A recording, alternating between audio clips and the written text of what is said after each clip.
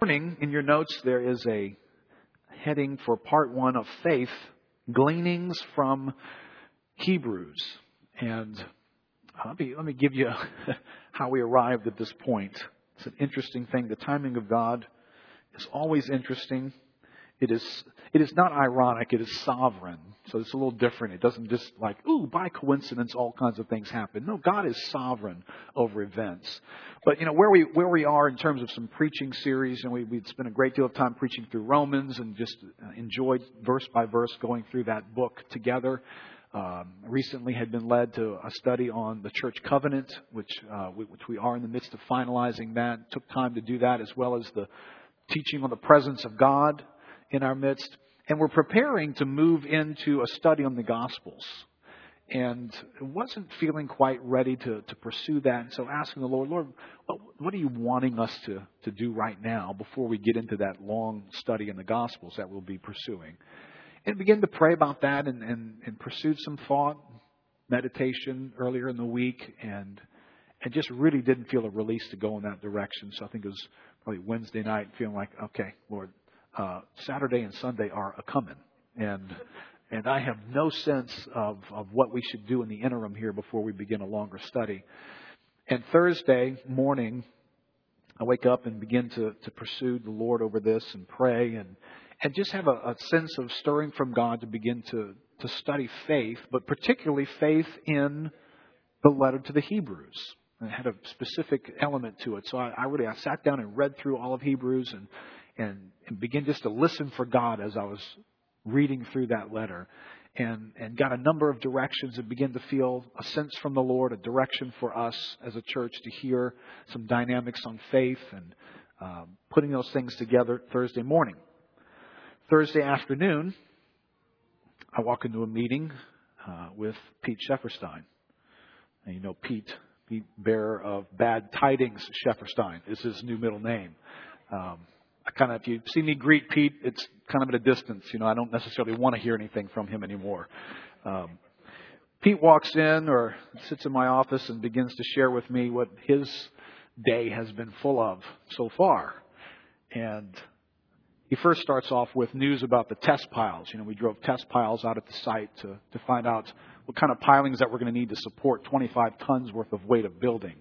So these piles have been driven and now they've been tested and they failed at 16 tons. So we're not even close yet.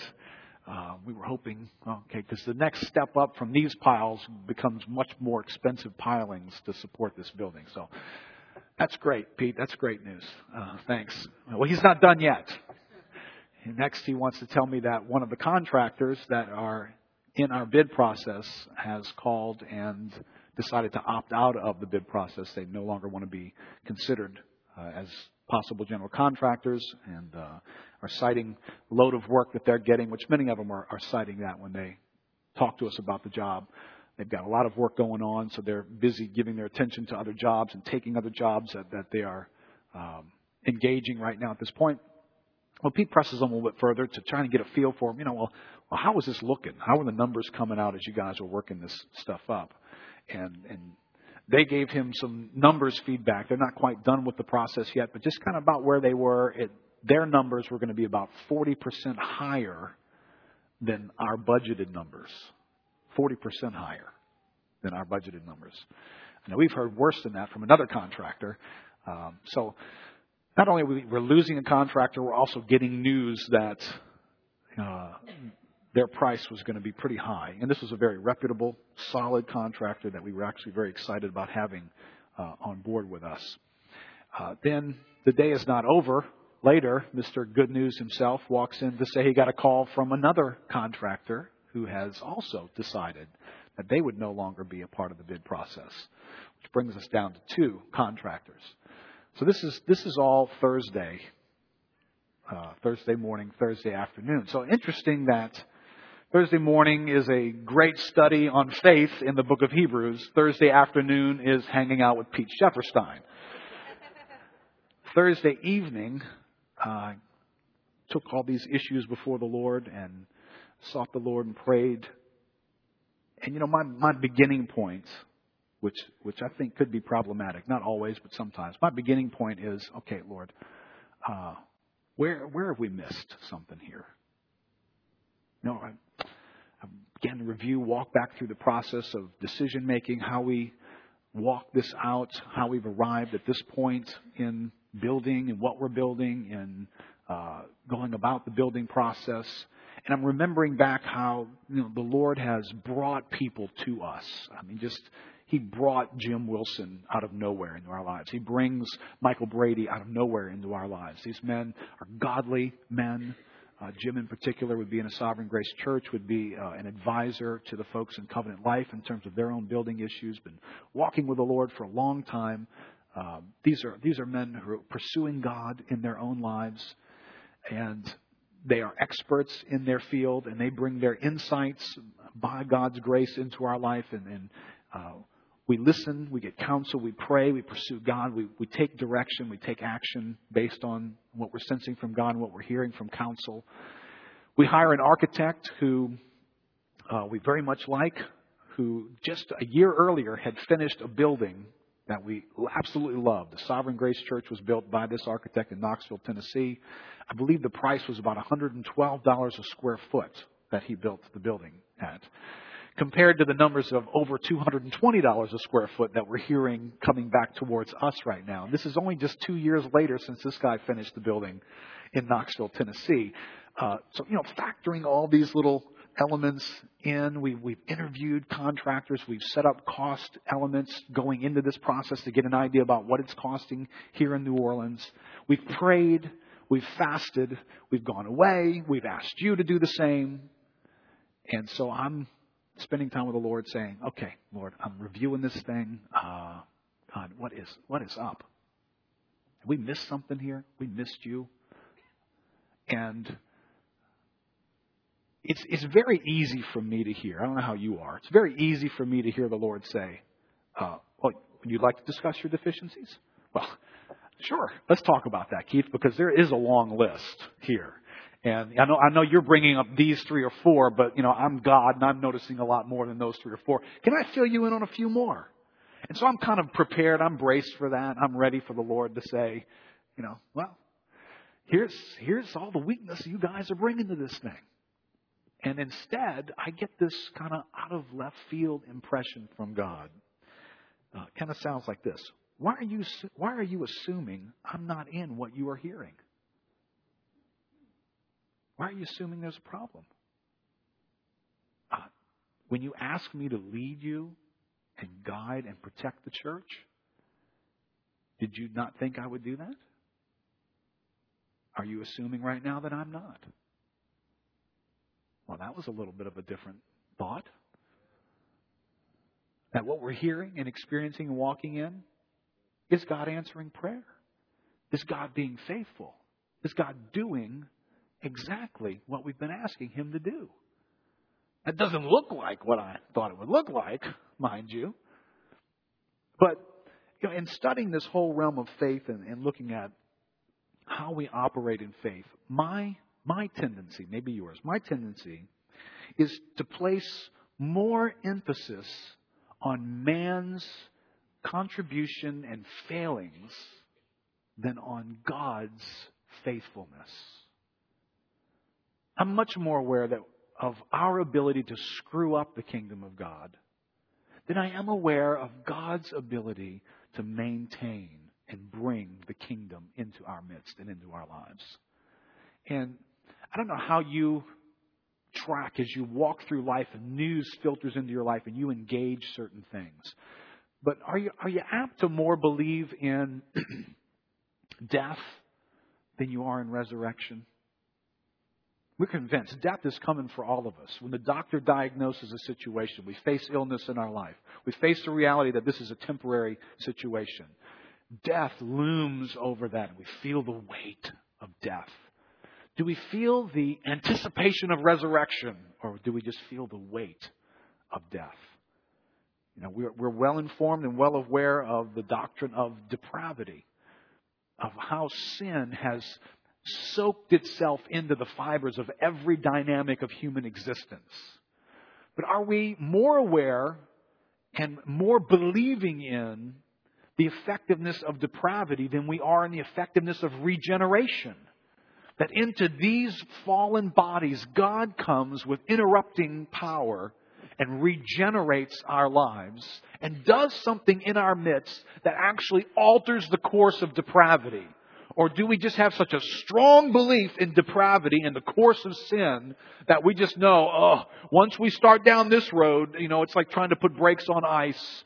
Ultimately, we end up at the bottom.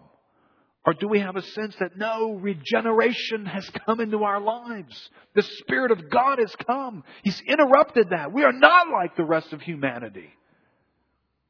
We don't anticipate God. At least I find myself not anticipating God that way. We can become much more aware of and much more in faith for the judgment of God because we miserably fall short so much. And we do. The people of God, I'm not talking about the people in this city who deserve judgment because of wayward lives, but the people of God with the little places of idolatry that are in each of our lives that we're managing and trying to flee from and sometimes trying to run to them. We're much more aware of and have faith for the fact that God would oppose us than that He would be for us.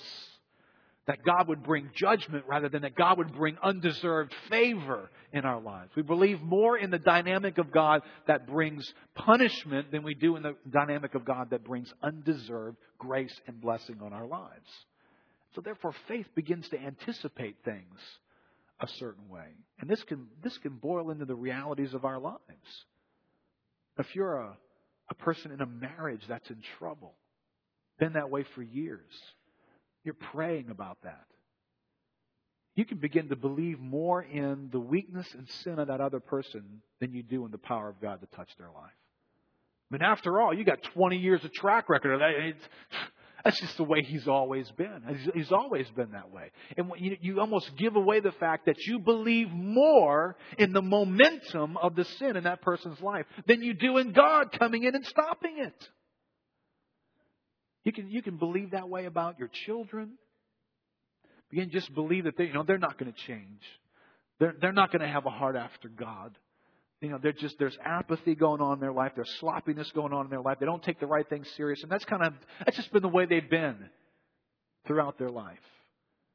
And you can begin just to default to believing in that. You can be a teenager walking through life believing more in the ideas that you're not going to be accepted. The people aren't going to care for you. You're going to be ostracized. You won't have friends. Your ears are going to be too big. Your nose too long, whatever. You're much more prone to believe that than to believe that God will be sufficient for me. God will be my friend. God will bring to me friends that are needed in my life. You can be single and begin to put faith in and have trust in perpetual singleness. Well, I've been single for this long. The momentum's moving me toward more singleness. I want to be married, but that ain't never going to happen. It's never going to happen. You begin to think in your heart that there's not going to be a person that can come into your life that you're going to be able to marry. They're not going to be interested. You're not going to be interested in them. You just begin to believe these things. But where is faith in the midst of that? Where's the place for faith? How should faith be operating in those real settings of our lives? Now, when we study faith here in Hebrews, let me make a distinction here. I'm not talking about personality optimism. That personality that's, you got the people who, when they look at a glass, some people see it half empty, some people see it half full. Which one are you? Well, I'm really not talking about that. Because some of that doesn't have anything to do with faith in a biblical sense. It has more to do with just the way you're wired. Your temperament is that way. You're one of those kids when they took pictures of children growing up. Every picture when you were a kid, you look like this. They changed your name, called you Smiley. Just life comes and people tell you all kinds of things, and all the weight and difficulty just kind of goes right over your head. You don't even hear it. You're just kind of, the sun will come out tomorrow. What'd you say? And then there's other people who take notes. Oh no, it'll be worse than that. What else you got? Oh no. On a good day, and it's just that's just the way you greet life. So, before you start thinking, oh, the person who's got the glass half full, oh, they're just so full of faith. Not necessarily. They could just be wired to be that way. It may not be some great work of God in their life. Ken Hughes says, faith it's not a feeling like the line from Oklahoma. Oh, what a beautiful morning. Oh, what a beautiful day. I've got a wonderful feeling. Everything's going my way. It's not that. It's not optimism or bootstrap positive thinking either. It's not a hunch. It's not sentimentality. See, faith is able to look at the realities of what is there and see something else along with it. It doesn't just say, well, I don't hear what's going on. I don't see. I just believe positive. You just gotta believe. You just gotta be positive. That's what you gotta be. You gotta be positive. That's not necessarily faith. When you see faith in the Bible, it is often against the backdrop of severe difficulty, realistic problems. That we don't have to bury our head in the sand and say, I don't want to see that. I don't want to hear. Oh, don't confess that. Don't say that. No. Lazarus is dead. No. He's just real tired. Really, really tired. No. He's dead and he stinks. He's so dead. Wow, no, don't say that. Come on, you got to look on the bright side. Bright side, he's dead. The dude is dead. See, faith doesn't deny what's going on in that situation. Faith sees something in addition to that situation. And that's kind of what we need to learn about seeing. So open up with me to Hebrews chapter 11. We'll put our foot down in the middle of this book, this letter. And we're going to eventually splash out from this setting into other places in the letter, because really I think the entire letter is relevant to this subject in a unique way. These would be familiar verses. Let me just get them in front of us and we'll kind of introduce the subject this morning. Verse 1 says, now faith is the assurance of things hoped for, the conviction of things not seen. For by it the people of old received their commendation. By faith we understand that the universe was created by the Word of God, so that what is seen was not made out of things that are visible. Then skip down to verse 6. We'll touch base on the rest of this another time. Look at verse 6. And without faith, it is impossible to please Him. For whoever would draw near to God must believe that He exists and that He rewards those who seek Him.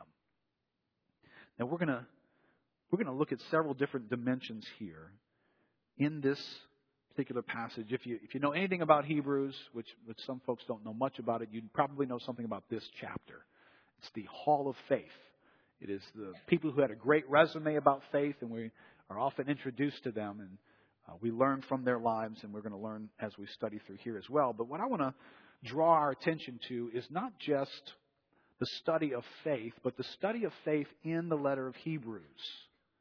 So why faith in Hebrews? I'm going to give you two quick reasons. One, to receive the benefit of the boundaries and the content of the letter. Sometimes, and I don't fault us for doing this, we do this quite a bit.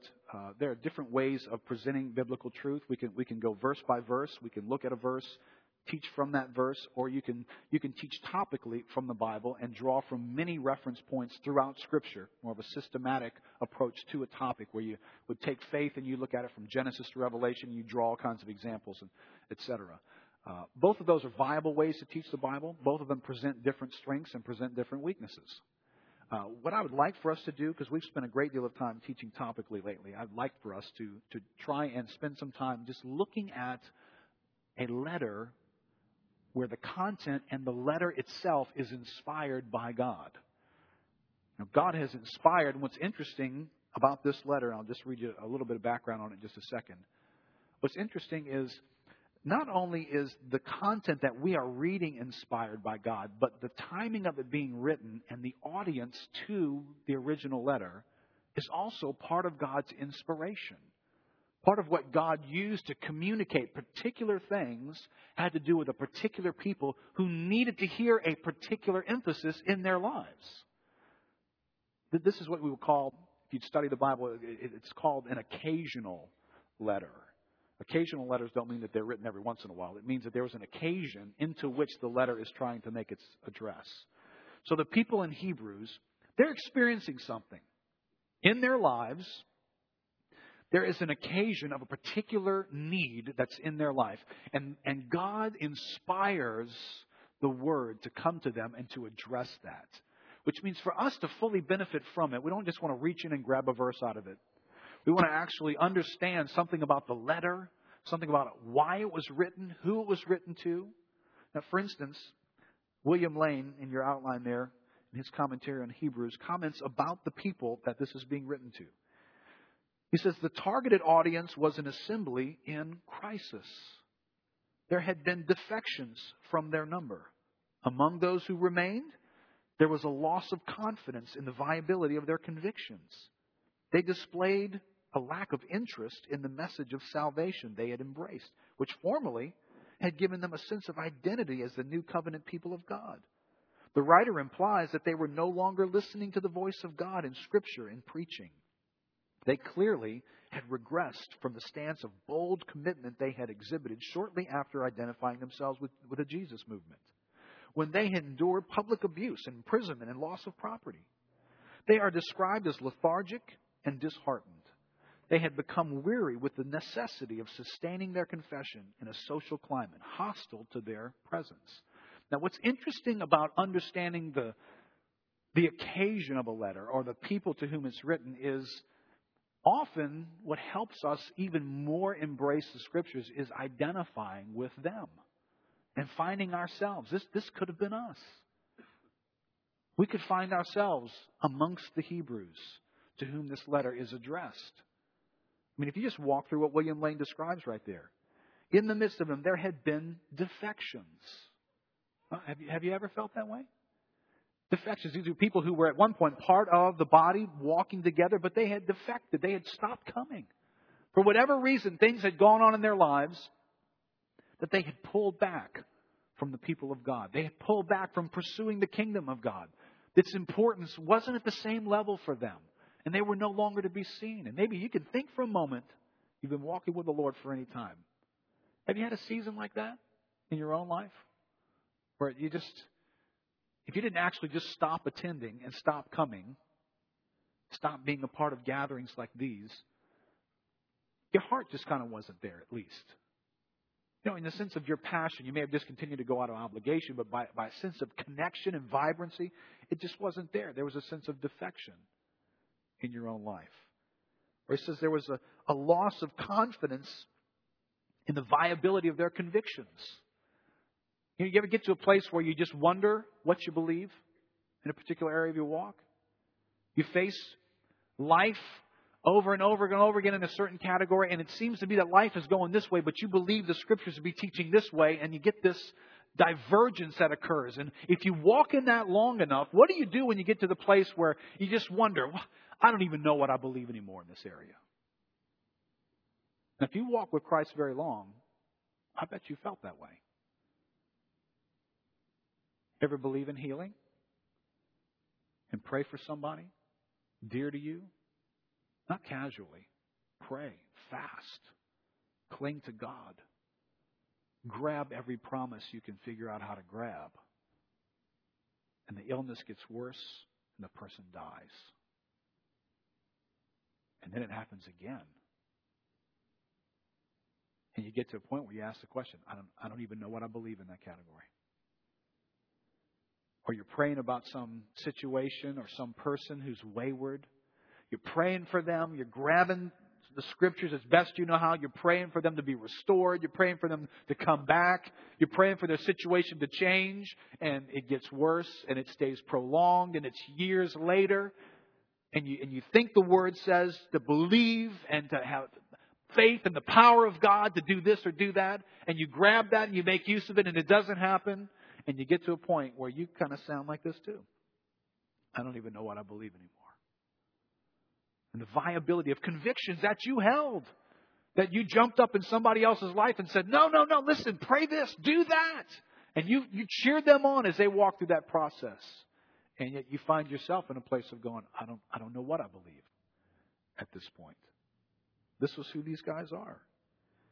He highlights that there was a lack of interest in salvation. The lack of interest in the message of the salvation they had embraced, which formerly had given them a sense of identity. Do you remember when you got saved? Remember when you first got saved? And your life, like this desert, drank in the gospel. And everything about God was new and it was delightful and you couldn't read enough. And somebody gave you a book and it was great, even though it wasn't great. But it was great. You listened to a tape and you went to this meeting and you hung around people and you prayed and everything was incredible. And you had this sense, your whole life got turned upside down. You had a pre-existing set of routines that all of a sudden were no longer in your life. You had a pre-existing set of friends that all of a sudden there was a new group of people in your life. And you ran hard after these things. And these guys had come to a point where all of a sudden that just didn't affect them the same way anymore. There was sameness now. And it wasn't the most important thing. And yeah, I know, well, the gospel, yeah, of course the gospel is the most important thing. And we say that with our mouths, but sometimes we kind of don't really feel the fire of that anymore. Like, can you relate to these guys? Am I this reading our mail? This is us. This is where we live. Stopped embracing teaching. Stopped having a passion. Stopped taking notes. Went to meetings, but couldn't remember a thing said. They were there, but there was nothing in them that kick-started constantly this. What am I listening for today? What is God going to say to me now? Oh, I want to study that out further. That was gone in their life. See, this is the condition. This is the occasion into which Hebrews is written. Now, what's interesting, before we would look at these guys and say, hey, what's up with these guys? These guys were not slackers. When you read a little bit of their resume, look, just back up a little bit into chapter 10. Verse 32. It says, but recall the former days when after you were enlightened, you endured a hard struggle with sufferings, sometimes being publicly exposed to reproach and affliction, and sometimes being partners with those so treated. For you had compassion on those in prison, and you joyfully accepted the plundering of your property, since you knew that you yourselves had a better possession and an abiding one. And these guys have a resume. They came into the kingdom of God with great zeal and delight in a setting. It wasn't like for us, we get saved and maybe there's no ramifications. Maybe our friends or family members raise an eyebrow to us or wonder what's up with you. But these people publicly had to face issues, loss of job, being ostracized, being put in prison, because they come to faith. Having the abuse of government and officials come in and actually steal their property, just take it from them because of their confession of what they believed. And it says, you joyfully endured this. You went and you spent yourself on others who are walking through this. Do you remember those days that are no longer in your midst? See, this is what this letter is intending to remedy. You once walked with such great zeal. Something's happened. And your faith, where is your faith gone? And I believe this letter very much, it is a letter about faith. It is a letter written with the intent of building up faith back into a believer's life. And if that's where we find ourselves, if it's not now, we will find ourselves in that place at some point.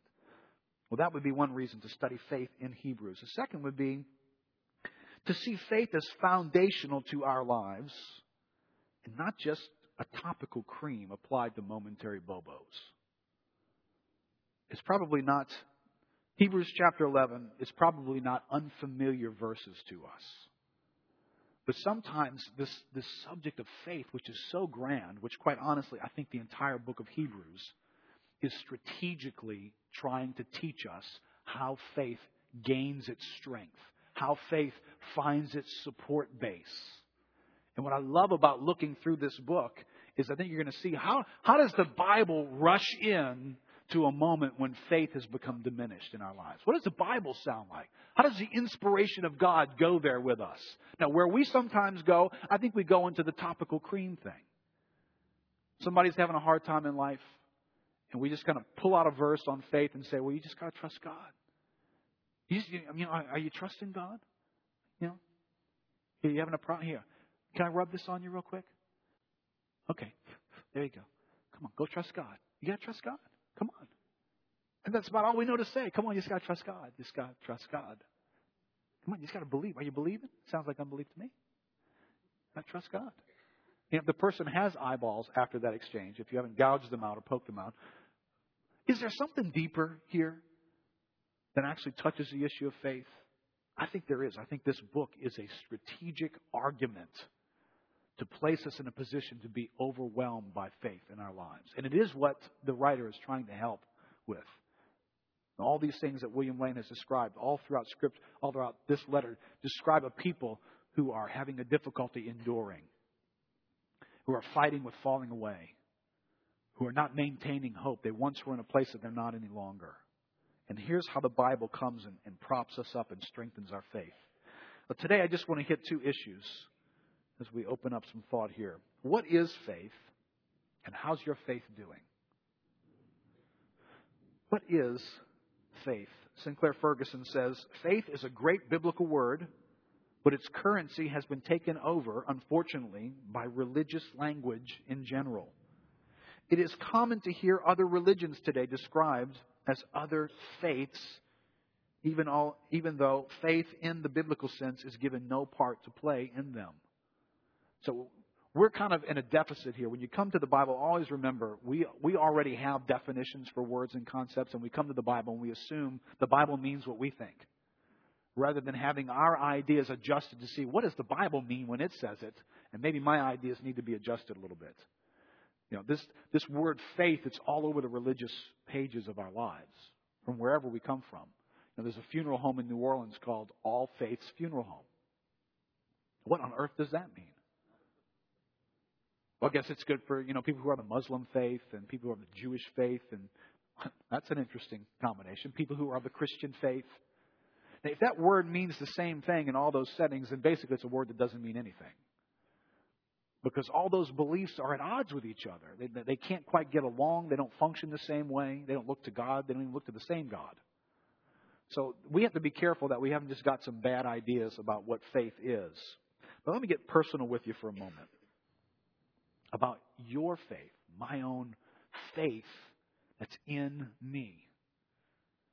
Is your faith real in your life? Is it vibrant? Do you notice it? Does it make noise in your life? Does it stick out? Does it adjust things? Does it motivate you, move you along? Does it cause you to say yes to some things and no to others? Is it healthy in your life? Listen to this thought from J.C. Ryle, who I appreciate his views on so many subjects. He is a pastor and theologian from the 1800s in England. He says, questions about religion are seldom popular. They frighten people. They oblige them to look within and to think. I hope that is what happens every time we're together. I hope as we handle the Word of God, it obliges us to look within and think. The insolvent tradesman does not like his books to be searched. The faithless steward does not like his accounts to be examined. And the unconverted Christian does not like to be asked home questions about his soul. I know of few questions more important than the one, do we believe? The question before us is no easy one to answer. It will not do to thrust it aside by the offhand answer, of course I believe. True belief is no such matter of course as many supposed. Myriads of Protestants and Roman Catholics are constantly saying on Sundays, I believe, who know nothing whatever of believing. They cannot explain what they mean. They neither know what nor in whom they believe. They can give no account of their faith. A belief of this kind is utterly useless. It can neither satisfy, nor sanctify, nor save. Now listen, I can so relate to what he just described. I remember growing up, and if you'd asked me, Keith, do you believe? Do you have faith? I'd have said yes, absolutely. I wouldn't even pause. There would be no hesitation in me to say yes. Of course I believe. I'm not some backwoods heathen. Do you believe? Yeah, I believe. But just don't ask me what I believe, and certainly don't ask me why I believe it. I really didn't know. I knew something about what I believed. I was raised going to church with my family. I had heard things said over and over and over again. And the huge difference between where I was then and where I became as a Christian was the fact that previously I had never examined what I believed, and I had not owned it for myself. It just was simply what my family had always done. We grew up here in New Orleans, family traditions. We went to church regularly. If you grew up in New Orleans, you probably grew up Catholic. That had been true for me. Perhaps if I'd have grown up in Utah, I'd have been Mormon. If I'd have grown up in New York City, perhaps I'd have been Jewish. If I'd have grown up in northern Alabama, perhaps I'd have been Baptist. But I just was what was going on around me. But I didn't own this faith. And in reality, this faith was having very little significance in my life, very little shaping influence. It was part of the scenery of my life. But by way of a passion, did I wake up in the morning with God on my mind? Did I wake up with a faith that extended itself on a regular basis into saying, God, you are my delight in all that I have, God. Nothing compares to you. I give it all up for you. Was that the kind of passion I had toward God? But yet I'd have told you I believed. I'd have told you to your face I believed, while at the very same time, I was a liar. I was a deceiver. I would steal from you and then lie to you and convince you I didn't. That's who I was. I was a partying 12, 13, 14-year-old doing drugs and drinking on a regular basis. But yet, if you asked me if I believed, I'd have said, yeah, sure, I believe. You have faith? Yeah, I have faith. What on earth does that mean? What do you believe? Well, I'd begin to have a hard time if you'd asked me what I believed. And then if you'd asked me why I believed it, you'd have sunk me. So that's not a worthy faith. If you're here this morning and those questions begin to make you uncomfortable, as J.C. Ryle said, these are uncomfortable questions. They're uncomfortable questions when we reach down into our soul and we don't find reason for what we're doing. Can I tell you this? You're in a great place. If you're uncomfortable, that could be the best place for you to be. Because you'll actually begin to ask yourself questions. That's what ended up happening in my life. I began to ask questions. I heard a presentation that challenged my view on everybody's okay with God, and challenged me to think more biblically, because I'd never seen the Bible, or actually I'd never really studied the Bible. I'd seen it in Catholic church, but I never really studied it. And when I began to see how God relates to man, it began to upset my apple cart a little bit. It made me start asking questions. And I did. I asked questions for about 5 or 6 months. And the Lord used that period of time to bring me to Himself and open my heart for conversion. Charles Spurgeon says, the first thing in faith is knowledge. A man cannot believe what he does not know. That is clear, self-evident axiom. If I have never heard of a thing in all my life and do not know it, I cannot believe it. Right? Just makes sense. And yet there are some persons who have a faith like that of the Fuller, who, when he was asked what he believes, said, well, I believe what the church believes. Well, what does the church believe?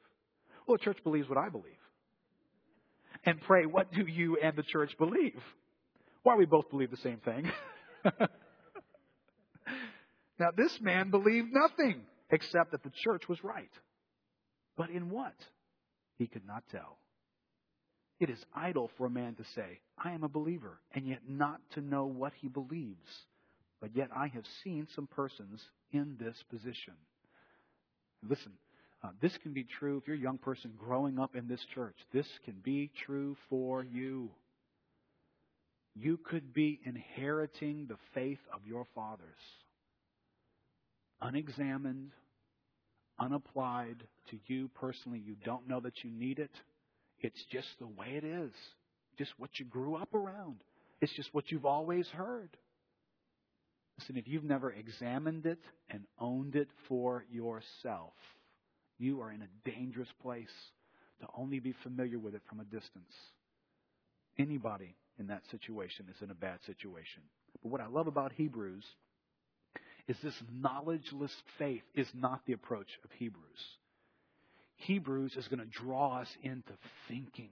It's going to draw us into being in contact with truth. It's going to feed faith and fuel faith so that faith becomes large for a reason.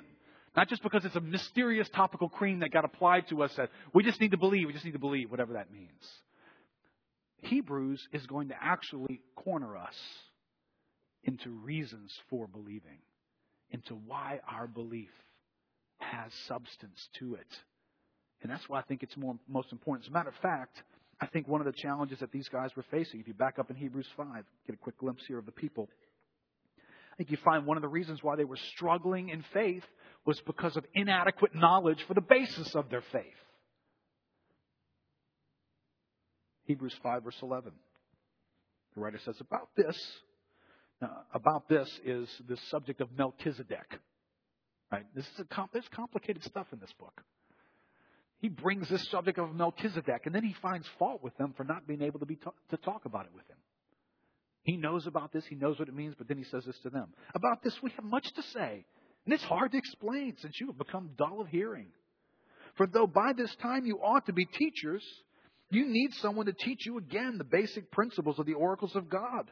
You need milk, not solid food. For everyone who lives on milk is unskilled in the word of righteousness, since he is a child. But solid food is for the mature, for those who have their powers of discernment trained by constant practice to distinguish good from evil. Here are a group of individuals who are on the verge of having their faith to fail. And when the writer cites reason for that and the way in which he constructs his argument, it is your faith is failing because it doesn't know what it believes. And it doesn't know why it believes it. That's why your faith is a mess. Listen, in the world that you and I live in, we live in a Christianity that is devotional style. It's not study style. It's devotional style.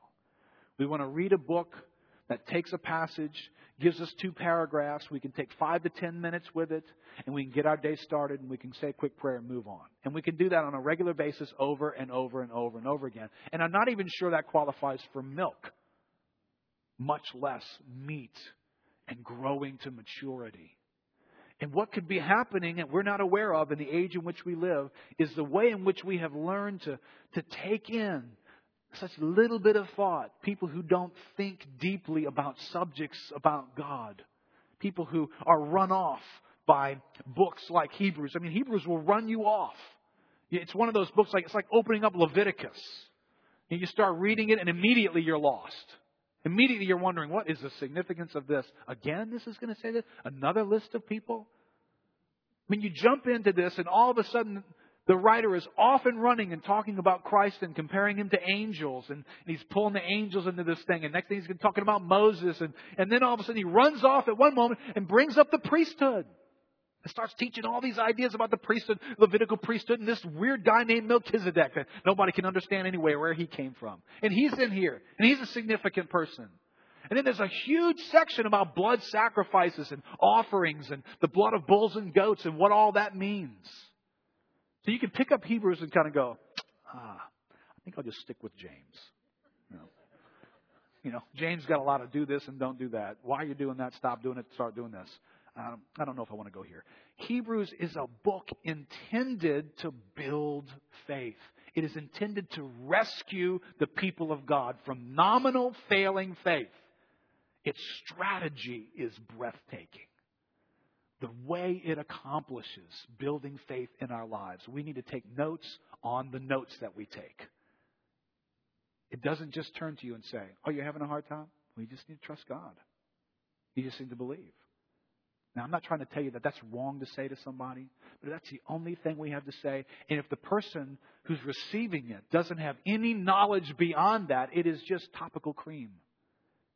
It doesn't go down deep enough into them. This book goes down deep in order to draw us into the subject of faith and how it gets built and maintained and strengthened in our lives. Now, let me see if I can just spend a few minutes here hitting the issue of what faith really is. We'll develop this much further. Let me just whet your appetite for a moment. Hebrews 11:1 would give us the most succinct statement about faith. I don't think it's all-inclusive, but I do think it is very succinct and informing. Verse 1 tells us that faith is the assurance of things hope for. The conviction of things not seen. And that is, those words in the original language are very challenging to translate. What we have there, I think, is a very good attempt at putting them to meaningful access to our lives. But they are difficult words to get from that language into our language, and they sort of mess with our brain a little bit. But I put several quotes there in your outline. I'm only going to read the last one. I think it says something very interesting in it. The way it says it, I think, communicates what really is in the language there. It's from the Amplified Bible. It says, "Now faith is the assurance, the confirmation, the title deed of the things we hope for, being the proof of things we do not see and the conviction of their reality. Faith, perceiving as real fact what is not revealed to the senses."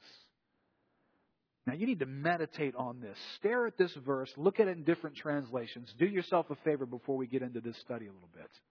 And get armed with what really is faith.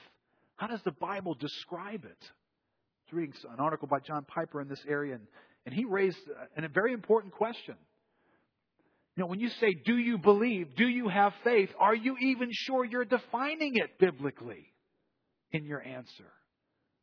Because it is critical to everything we're about. If we miss the reality of what faith is, we will miss God all over the place. From the realm of salvation to the realm of sanctification, we will miss God everywhere. Faith touches everything in our lives. If it's in bad shape, or we have a wrong definition or view of it, then we're in serious trouble. This can't be an issue that we take lightly. But when you study this thought, faith is the assurance. It is a certainty of possessing something that you don't have. Now get your mind around that. It's an assuredness of me having something now that I don't yet have. But I'm sure that I do. It is a certainty of seeing things that you don't see. I don't see them, but I know they're real. See, in some ways, faith probably lives next door to crazy. I mean, you can start sounding crazy in this category, can't you? Wait, you tell me you're seeing things? Yeah, you don't see that right there? Well, faith sees things that your senses don't see. Faith possesses something that you don't yet have. You know, think with me just for this illustration. Let's suppose that you find yourself in a position. You have a great need for a car in your life.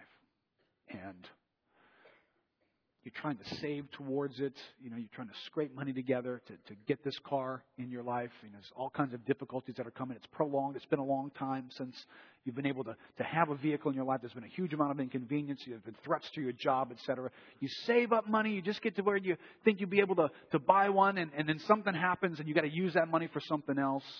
And then it happens 2 or 3 times. And you're just about to give up any sense of hope that you're going to have a vehicle. And you've been looking through the news and looking at ads and articles and what's available. You made phone calls and you've done all this research and you think, but it never seems to happen. And one day, into this room walks Phil Widener. Phil is the general manager of a car dealership. And Phil walks up to you and pulls out of his coat pocket an envelope. And in the envelope, there's a title deed for a new GMC Yukon right off of his dealership lot. And he opens it up and he gives it to you and he says, "This is yours." And you look at it and sure enough, it has your name on it. Now tell me, in that moment, right then, right there, how would you respond?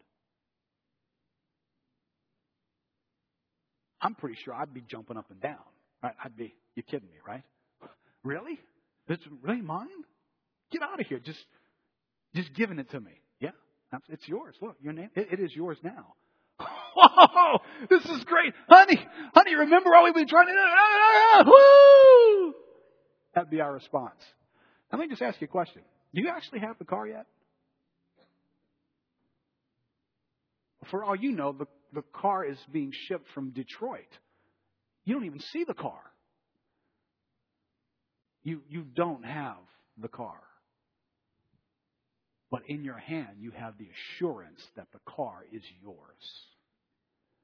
And in the present, what do you feel like in that moment? Pretty excited, right? That's what faith does. See, faith in the title deeds, the promise of God, I get them in my hands, and I know they're mine. Even though I may not see them yet, because there's a day on the calendar for them to actually appear, by the time they get shipped from Detroit and they show up at my driveway next Tuesday. But I know it's coming. And this having to get through life without the vehicle is coming to an end, because I know this is on its way. See, I have the deed right here. And things that you don't see yet. I haven't seen the car yet, but I know it's real and it's coming. See, that's why I love the way the Amplified translate that. Now, faith is the assurance. It's the title deed of the things we hope for. See, you do possess it. Now, if I felt that way and was convinced of that truth in my life as it regarded the issues of my life and the promises of God in my life, even though I don't see them yet, I know they're real. And when you greet me and you interact with me, you interact with a person who holds the title deed. I'm thrilled. I'm excited. I'm at peace. My transportation problem is over. One more week of walking and riding a bus. That's not always how we look, is it? We run around like a people who, well, I don't see it, and I'm not sure I ever will. Which says, you don't have the deed for it then, do you? See, faith is the deed. That's what faith is. Having faith is having the deed. It's not just faith, it's something that we do to get the deed. Faith is the deed. Faith is that thing that is attached to the promise of God that says, it is mine. Those promises are mine. They will exist. I will see them. I will own them. They will become visible. And I'm convinced. See, we live very differently when that's what we understand faith to be. And let me close by just asking us this question. Matt, you can go ahead and come. There's a few questions there, and I had to skip a section about faith being foundational to our lives. But you can read through that on your own and see why is this subject so important? It's so important because you'll see throughout Scripture, faith is involved in your salvation. You cannot be saved apart from faith. Faith is involved in your growing in Christ. You cannot relate to God. Those who come to Him must believe that He is and that He rewards those who seek Him. Well, if you don't believe that, then you can't relate to God. You can't please God without faith. Faith is a treasure to hold on to. It's what must be in your life before God from the moment of conversion all the way to the end of the course. You must cross the finish line in faith. Some idea of sloppy theology that has us somewhere along the way, still in the race, crossing the finish line, but we fell out of the faith way back here and we still cross the finish line because we have some strange doctrine of eternal security. Eternal security is a true doctrine because faith crosses the finish line. And you stand at the end of your life like the Apostle Paul. I have finished the course. I have run the race. I have kept the faith. Let me tell you what, if you're not interested in your faith, let me tell you who is. The devil is very interested in your faith. I can almost guarantee more so than you are. You want to know what he's after in your life? Now, he may mess up a lot of stuff. He may come into your house and turn all kinds of stuff over. Like a burglar has been here. Stuff is strewn everywhere. But you can tell by the way in which it was strewn, he was looking for something. You want to look around your life? Whether you find illness, tragedy, difficult circumstances, being sinned against, whatever it is that you find in your life, whatever rubbish you find kicked over all throughout the house of your life, I can tell you right now what He's looking for. He's looking for your faith. That's what He's after. Peter, Satan has demanded you to sift you as wheat. But I have prayed for you that your faith would not fail. What was Satan after? Just a little sifted wheat? He was after his faith. He's after yours. He's after mine. And it is vitally important to all that I'm about. How is your faith? Is your faith saving faith? Or is it cultural, religious faith? It could be true of a number of belief patterns. Is it saving, vibrant, turn your life upside down into a relationship with God faith? Or is it just religious words? Well, we're going to learn through the study of Hebrews here what saving faith really is all about. Is your faith sanctifying faith? Are you growing in your faith? Experiencing greater victory in your life? Is there fruit being grown of the Spirit, of transformation, of the presence of God in my life? That would be an expression of faith. Lastly, is your faith satisfying faith? You know, maybe you identify with that description of the Hebrews. You find yourself, you're here, but your heart has defected long ago. The enthusiasm's not there. The joy in your walk, it's not there. I know this is where I belong. I know I should be in relationship with God. I know I should relate to the people of God. But joy, it's missing. Satisfaction, like I've just found the cat's meow, and this is it? No, I'm thinking, boy, this is it. I don't know. I'm missing something. Vibrant, healthy faith is very satisfying, joy-producing, enthusiastic, motivating, delightful in our hearts. If you sit down and you ask yourself those questions, and next week, and I invite you to do this. Really, I believe this series will be insightful. I believe it will be encouraging. That's what this entire letter is designed to do, is to encourage faith, to examine our faith, and then to encourage our faith. If you know somebody that this would probably be a good outreach series to invite someone to be a part of. It's not like the church covenant that calls you to some serious commitments. That person who doesn't even know if they want to be committed to God definitely don't want to be committed to some of the jerks of us that are in here. But this is a study that more opens the reality of what do you believe? And how does the Bible describe faith? How can you come to faith? And what are the struggles of faith? And how can we be encouraged in that? So, two invitations I'd suggest you make. One would be, maybe friends that you've been wanting to invite to church and you're not quite sure whether the subject matter would be something that they connect with. I think you'd find that this would be a better connection point for them next few weeks of this. People that are missing, scattered sheep, those who have defected, those who have wandered, those who used to be in your covenant group and you haven't seen, those who you used to see on a regular basis and you just went, wait, where are they now? Yeah. Even as you're saying that now, names are popping in my head, faces. There is an issue that you can be one who joyfully allowed your property to be seized. And you can be like these Hebrews, and all of us will face a season like this in our life where we're just not sure what we believe anymore. And we're needing our faith to be strengthened. If you know somebody like that, bring them, drag them here so they can hear this voice of God in the inspired text of Hebrews that was intended to reach into people's lives who wanted to give up on their faith or were weak in their faith and prop them up and strengthen them once again. Amen? Let's pray. Father, thank you. Lord, I love when you glance at the wisdom that you have placed in this word. Lord, thank you. This isn't a book of hype. This isn't some book put together by people who are trying to sell Christianity to the world. Lord, it highlights failure too much.